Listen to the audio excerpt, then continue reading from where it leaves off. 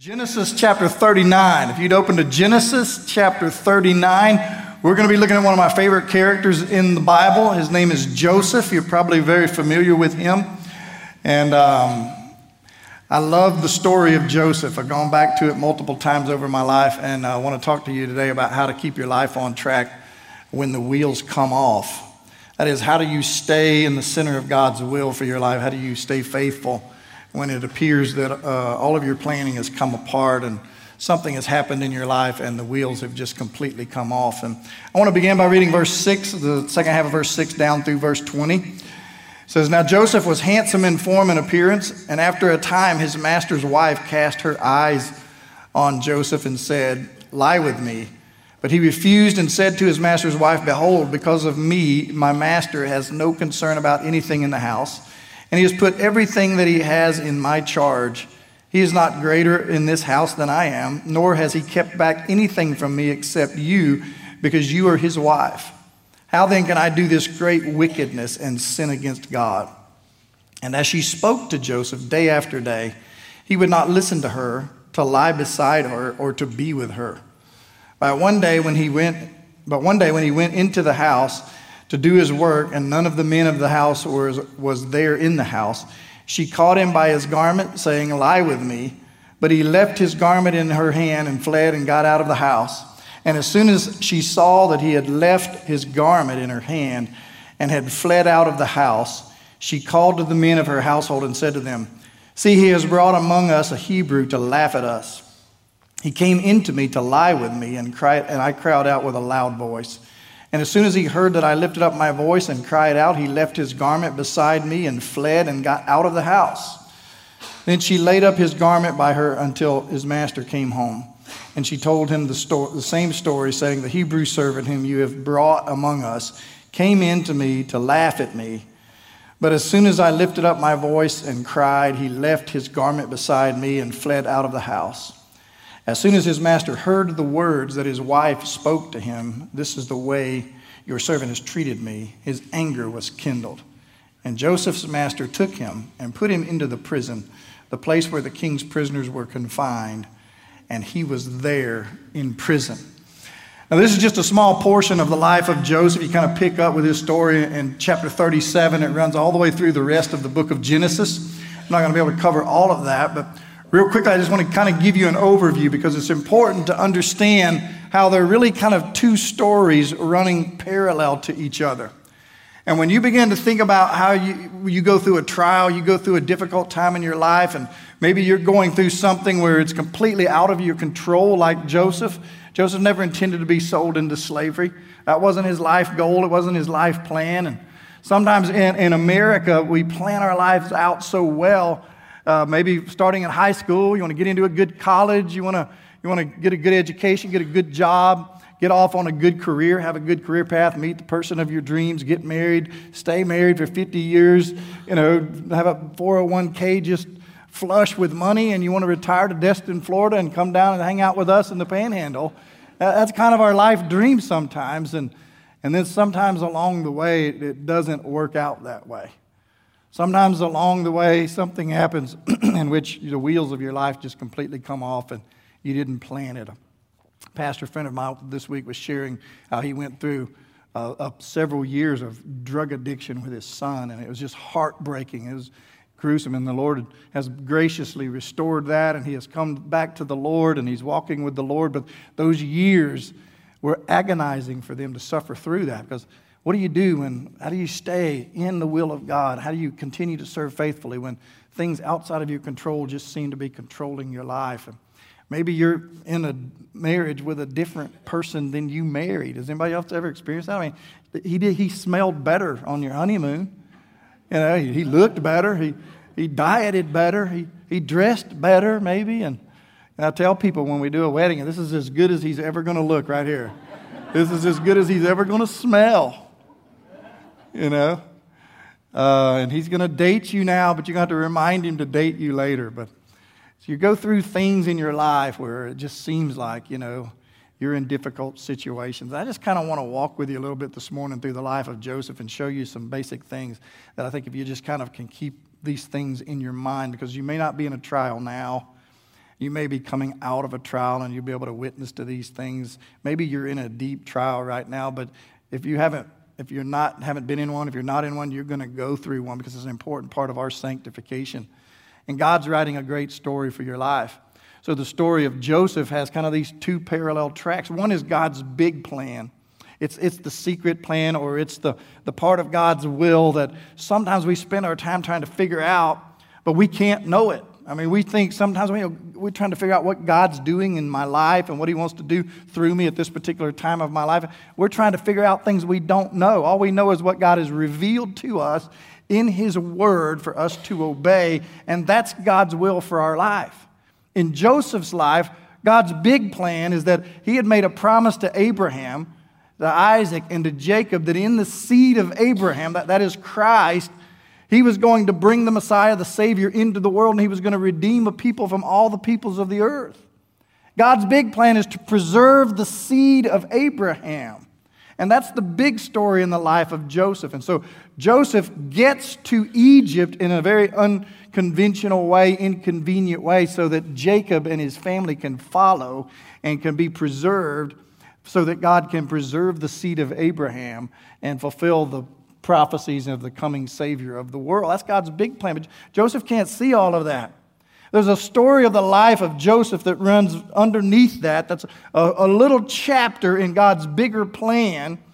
And in Joseph's life, as he starts out as one of the favored sons in his life, in his father's life, and you know the story of the coat of many colors and the dreams that Joseph had that his family is going to bow down to him and serve him, and they got jealous. They sell him into slavery. And when they sell him into slavery, he ends up in Potiphar's household. He ends up in Egypt. And ultimately, as the story goes, after this particular situation, he ends up being elevated to where he is the second man in all of Egypt, which was basically ruling the world at the time. It was the most powerful nation in the world. He's ruling Egypt during a period of famine. And if you know the story, eventually his brothers and his father and his whole family, the whole clan of Israel, ends up in Egypt. And they're under his care, and he's actually ruling over them in fulfillment of dreams that he had when he was a child. And in that particular situation, we see God preserving His people there. And it's a story of Joseph getting there without ever having any control of his life. He had been taken captive as a slave and had left his homeland, had been shipped off. And throughout his life, Joseph could every day from that point on look and say, I am enslaved in a nation that is not my homeland. The wheels of my life have come off.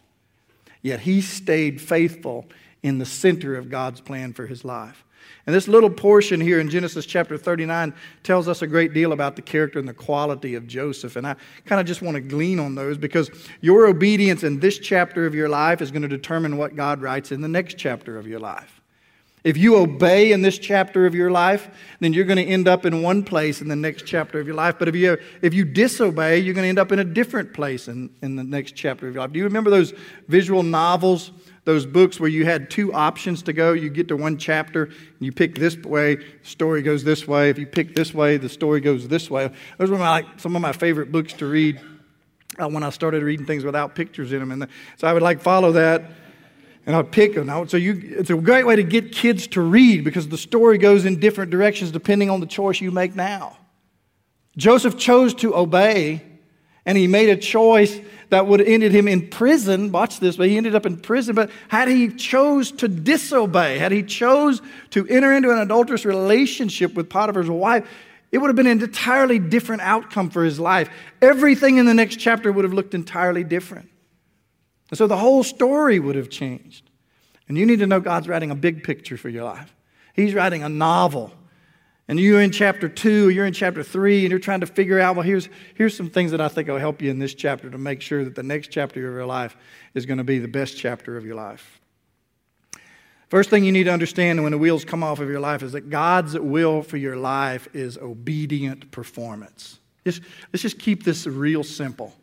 No matter what you're going through in your life right now, no matter what the circumstance, what the situation, God's will for your life right now is for you to obey His revealed will to you in the objective Word of God. The Word of God is very clear. If you don't know what God's will is, you open up your Bible and you read it and obey the Word of God. No matter what the situation, no matter what the circumstances, God's will for your life is to obey him in this situation. That's what Joseph does in this context.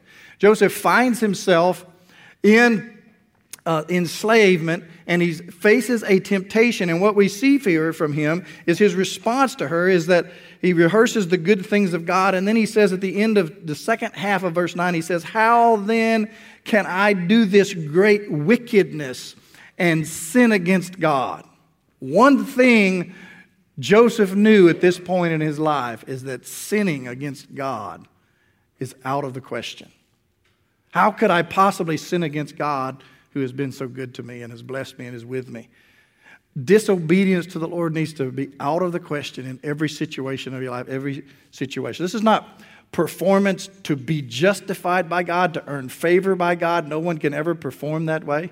We are saved totally by the grace of God through faith in Christ alone. That's the only way we can be saved, wholly by the grace of God.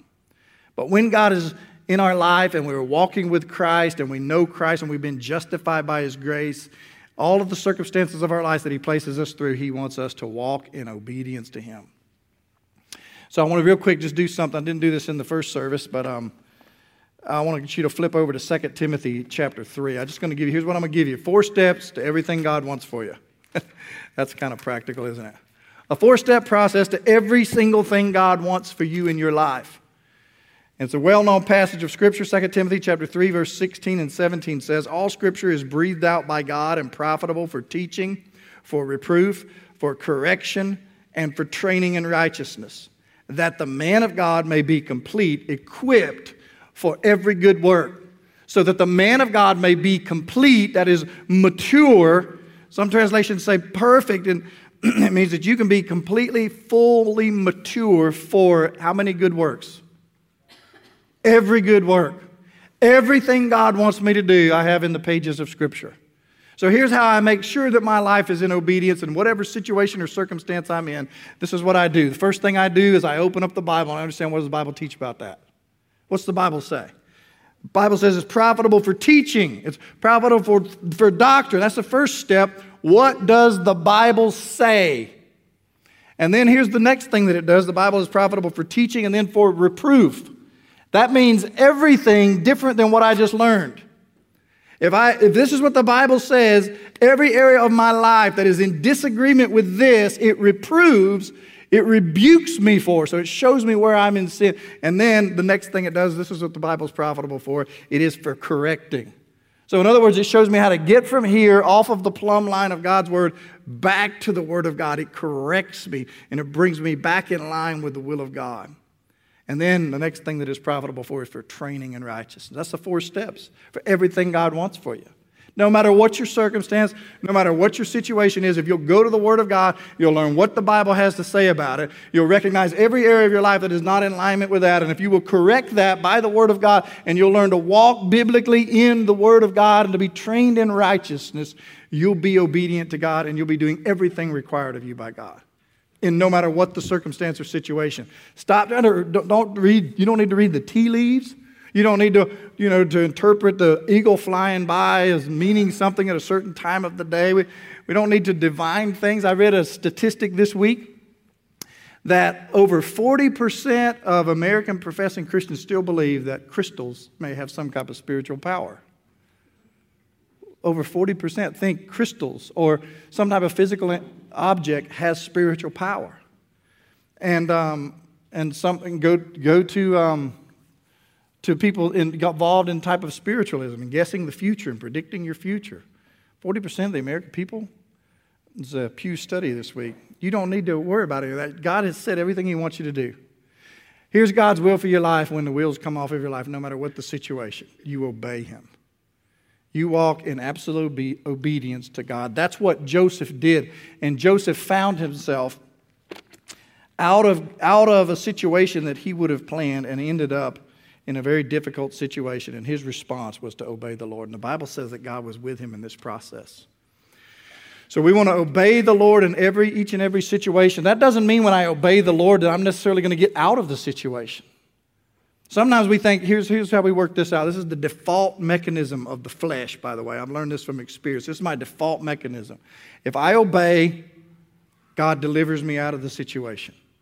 Or if I obey, and God, that's a trade-off. I give God some obedience, God gives me some blessing.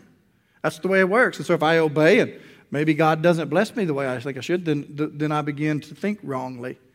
It is not obedience to get something or to get out of the situation. Joseph never did get out of this situation. As a matter of fact, Joseph's obedience to God, look, he obeys. He would not sin. He would not fall to the temptation. She lies, and now Joseph ends up in prison.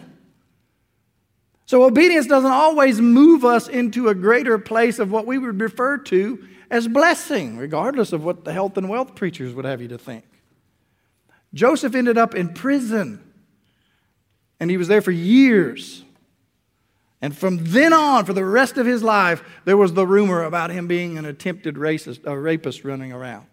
This whole scenario had to follow him around. He's in Egypt, and people sitting out in the audience when he's up in Egypt, and they're like, "Oh, he thinks he's a really big deal. He thinks he's something." But he attempted rape. He was in prison. You know he's a former convict, don't you? He had this reputation following him his whole life. But he obeyed the Lord, and he was faithful to the Lord. It is always God's will for you to obey the Lord in every situation, circumstance that He places you in. Next thing you need to know is that when the wheels come off, God's will is an optimistic perspective. Now, what I don't mean by that, I don't mean name it and claim it, and I don't mean that you could just kind of create a world by speaking positively out of your mouth and just being naively optimistic. By the way, I went to Philadelphia one time, and we were jogging, and we were jogging around the block. We were on like a week-long trip, and then we found out after we've been doing this a couple of days, this is like the most dangerous place in Philadelphia. And we're like, oh, that's awesome. And here's a little riddle I learned then. Here's the riddle. You ready? A man leaves home jogging, and he jogs a little way, and he turns left. He jogs a little way, and he turns left, and he jogs a little way, and he turns left, and then upon returning home, he's greeted by two masked men.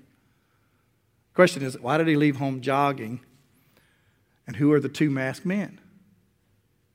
Well, I kind of set you up because what I did is I gave you a perspective. I gave you a paradigm to interpret that lens through when I talked about jogging through Philadelphia. But if I'd have given you a baseball diamond and told you about hitting a home run, when I left home, I jogged a little way, I turned left, came back, and there was the catcher and the umpire standing there at home plate. You'd have got the riddle because that's what I was talking about. But what I did is I set up your perspective. I set up your paradigm to interpret reality through a specific lens. And so you probably saw me jogging around Philadelphia, coming back with a couple of hoodlums ready to mug me.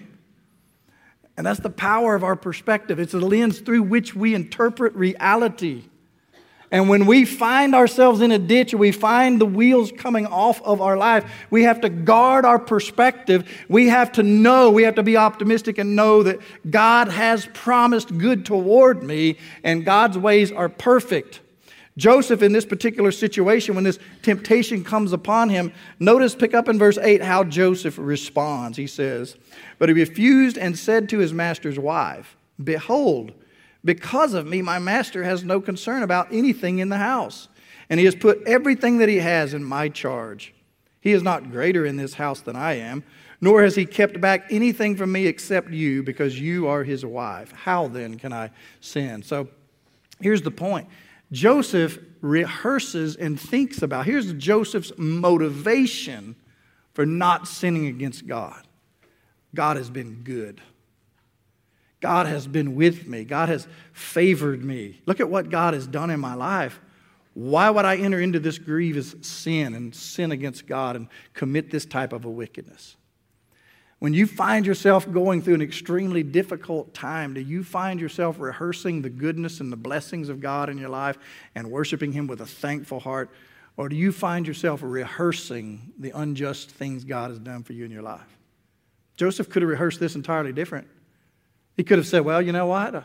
I was a good kid growing up. I love my mom. I love my daddy. I was good to my brothers. I didn't do anything wrong with them. And then where did it get me? Look at where it got me. I'm in prison. Here I am away from my homeland. I don't even get to see him anymore. And all I did was be faithful to him. And now I'm in prison. I'm away from my homeland. I'm homesick. I miss my family. woe is me, look at how bad I have it. And had he done so, what happens in this particular situation? Well, I can tell you from experience, this is what happens to me. When I begin to attribute unjustness in God toward me, I begin to justify injustice in my life toward God. I'll begin to justify sin in my life. I'll begin to justify things because after all, I deserve better than this. And I'll start rationalizing, well, doing the right thing hadn't worked so far. Look at what I'm getting for it. And so what difference does it make? So you respond in an entirely different way. But that's not the way Joseph responds. Joseph could see the hand of God even in this circumstance. The Bible says that God was with him. Potiphar recognized that, and that's why he had been elevated to the position that he was, because he served him faithfully. And Joseph was aware of the ever-near presence of God in his life, blessing him and working in his life in every situation that he found himself in. There's no situation that you're in that's not given and ordained by God himself. God has not fallen asleep and dozed off and then woke up and found out, whoa, things kind of got out of control in your life. God is in your life. He is focused. He is intent every moment of every day, and he loves you. And where he has you right now in your life is the best possible place he can have you for your spiritual benefit. Because if there was another situation better than this situation for your good, God would have you there. This is the best of all possible situations. And we know that because that's what the Bible teaches us. So Joseph embraced the providential situation of God that God had him in. He served God faithfully there, and he saw the goodness of God, and he was worshiping him with a thankful heart. Which leads us to the third thing, and that is when the wheels come off. God's will is an ownership of his promises. I'm going to tell you that there have been times in my life when it was a sheer gut check for me to decide that I was going to believe that God had promised good toward me. There were times in my life when I just thought, I just don't know. And somebody is here. There's people here today, in the early service are here, that are at this point in your life where you're like, I'm just not sure that I can do another day of this. And I don't know what it is. I don't know what the circumstance or the situation is. It may be a difficult marriage. It may be difficult with kids or situations that you're going through. It may be, that you're in financial ruin. Nobody around you knows it. When the bubble busted in the 1920s, the stock market, people that were ruling the world at the time, the richest people in the world, started jumping out windows, committing suicide because they had lost everything they had, and they couldn't keep their life on track when the wheels came off. So that's all they were living for. There are countless ways in different people's lives where you come to this point in your life where you're thinking, maybe you're struggling with depression. I don't know what it is, but you just think, I need to go another day. And there have been times in my life when I knew what the Bible said about what God wanted for me. That I knew in my mind that God had made promises to me. And I just had to keep believing them. And now I've seen things shift. I've seen family members come to Christ. I've seen our situation change. I've seen what God's done in our life and where he has us now. And I couldn't see it then. But you got to know this when the wheels come off, is that God's will for your life is you to take ownership of the promises of God. God has promised good to you, and he will fulfill that promise. You just got to let him finish the book. You got to let him continue to move in your life. And if you look over in Genesis chapter 50 and verse 20, as you move toward the end of the chapter, if you're familiar with the story, I really can't preach on 13 chapters this morning. He only gave me like a half hour, and I was like, I got 13 chapters. I'm just kidding. But we're going to fast forward here.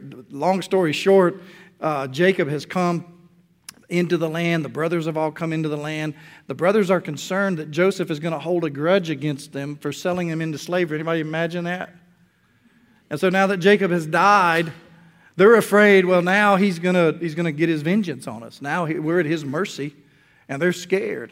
And so Joseph discovers this, and they come and they're talking to Joseph. And I want you to hear how Joseph responds in verse 20 of chapter 50. So he begins to summarize all that's happened to him in his life.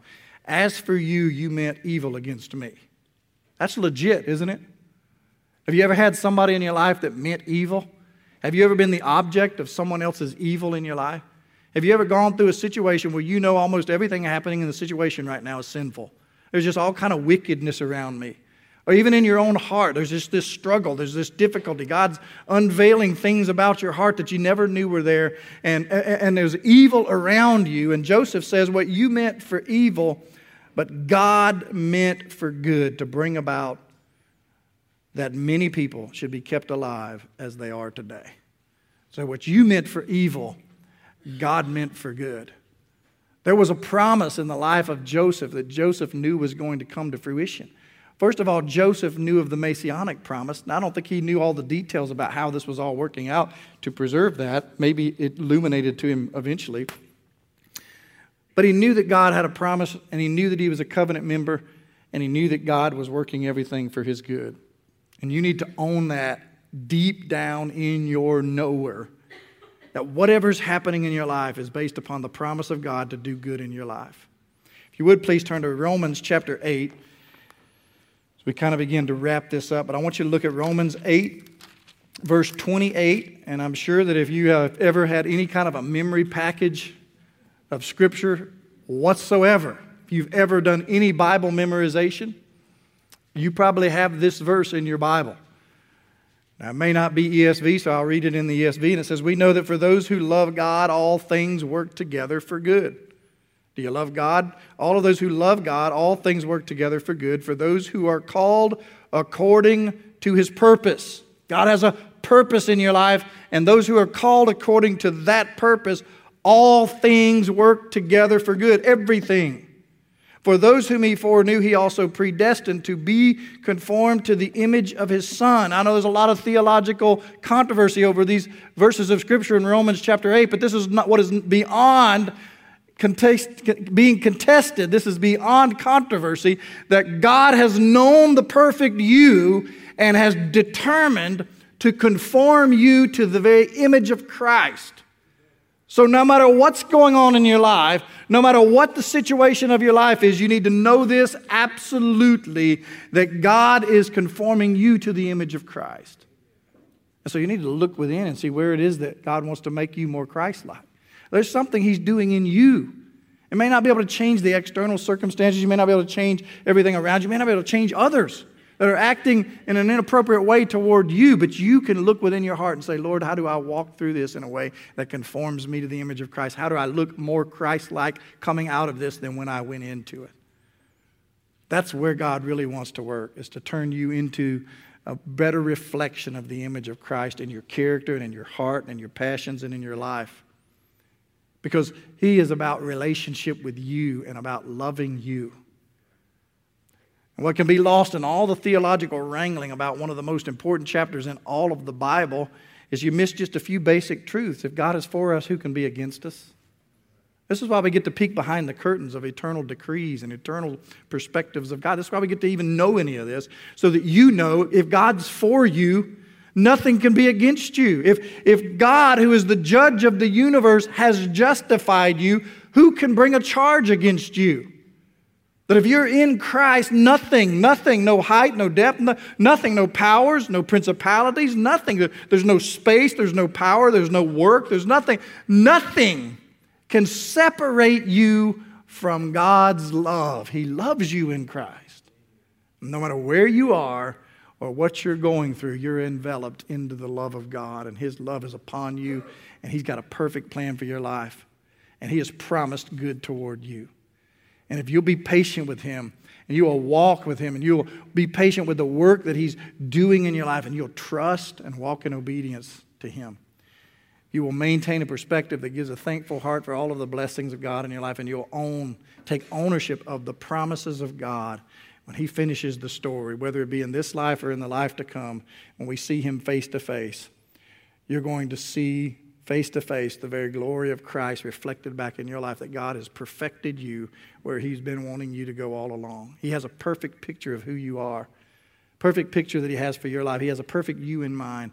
And the situation, the circumstance that He has you in right now is the exact circumstance that He has crafted as the master crafter to form Christ in you.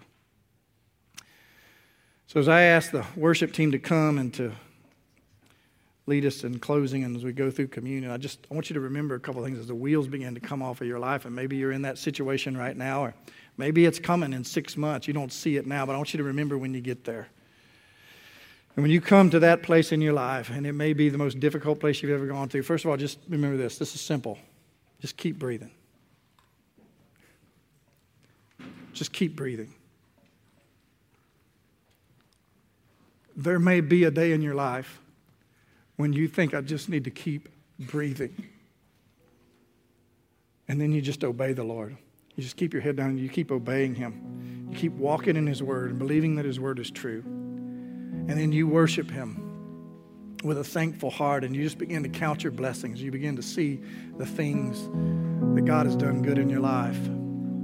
As you continue to walk through that and you begin to take ownership of the promises of God, you'll be able to begin to turn the page in God's mercy and in His grace, and you'll eventually be able to flip the page over, and you'll begin to turn from this chapter to the next chapter, and you'll see the perfect wisdom of God in it. And you'll see His plan. And little by little, as He finishes this novel of our life and He writes His story on our life, when we come to the end and we begin to read the conclusion, we begin to see, we'll see a tapestry of the most beautiful plan that God could have ever written for your life.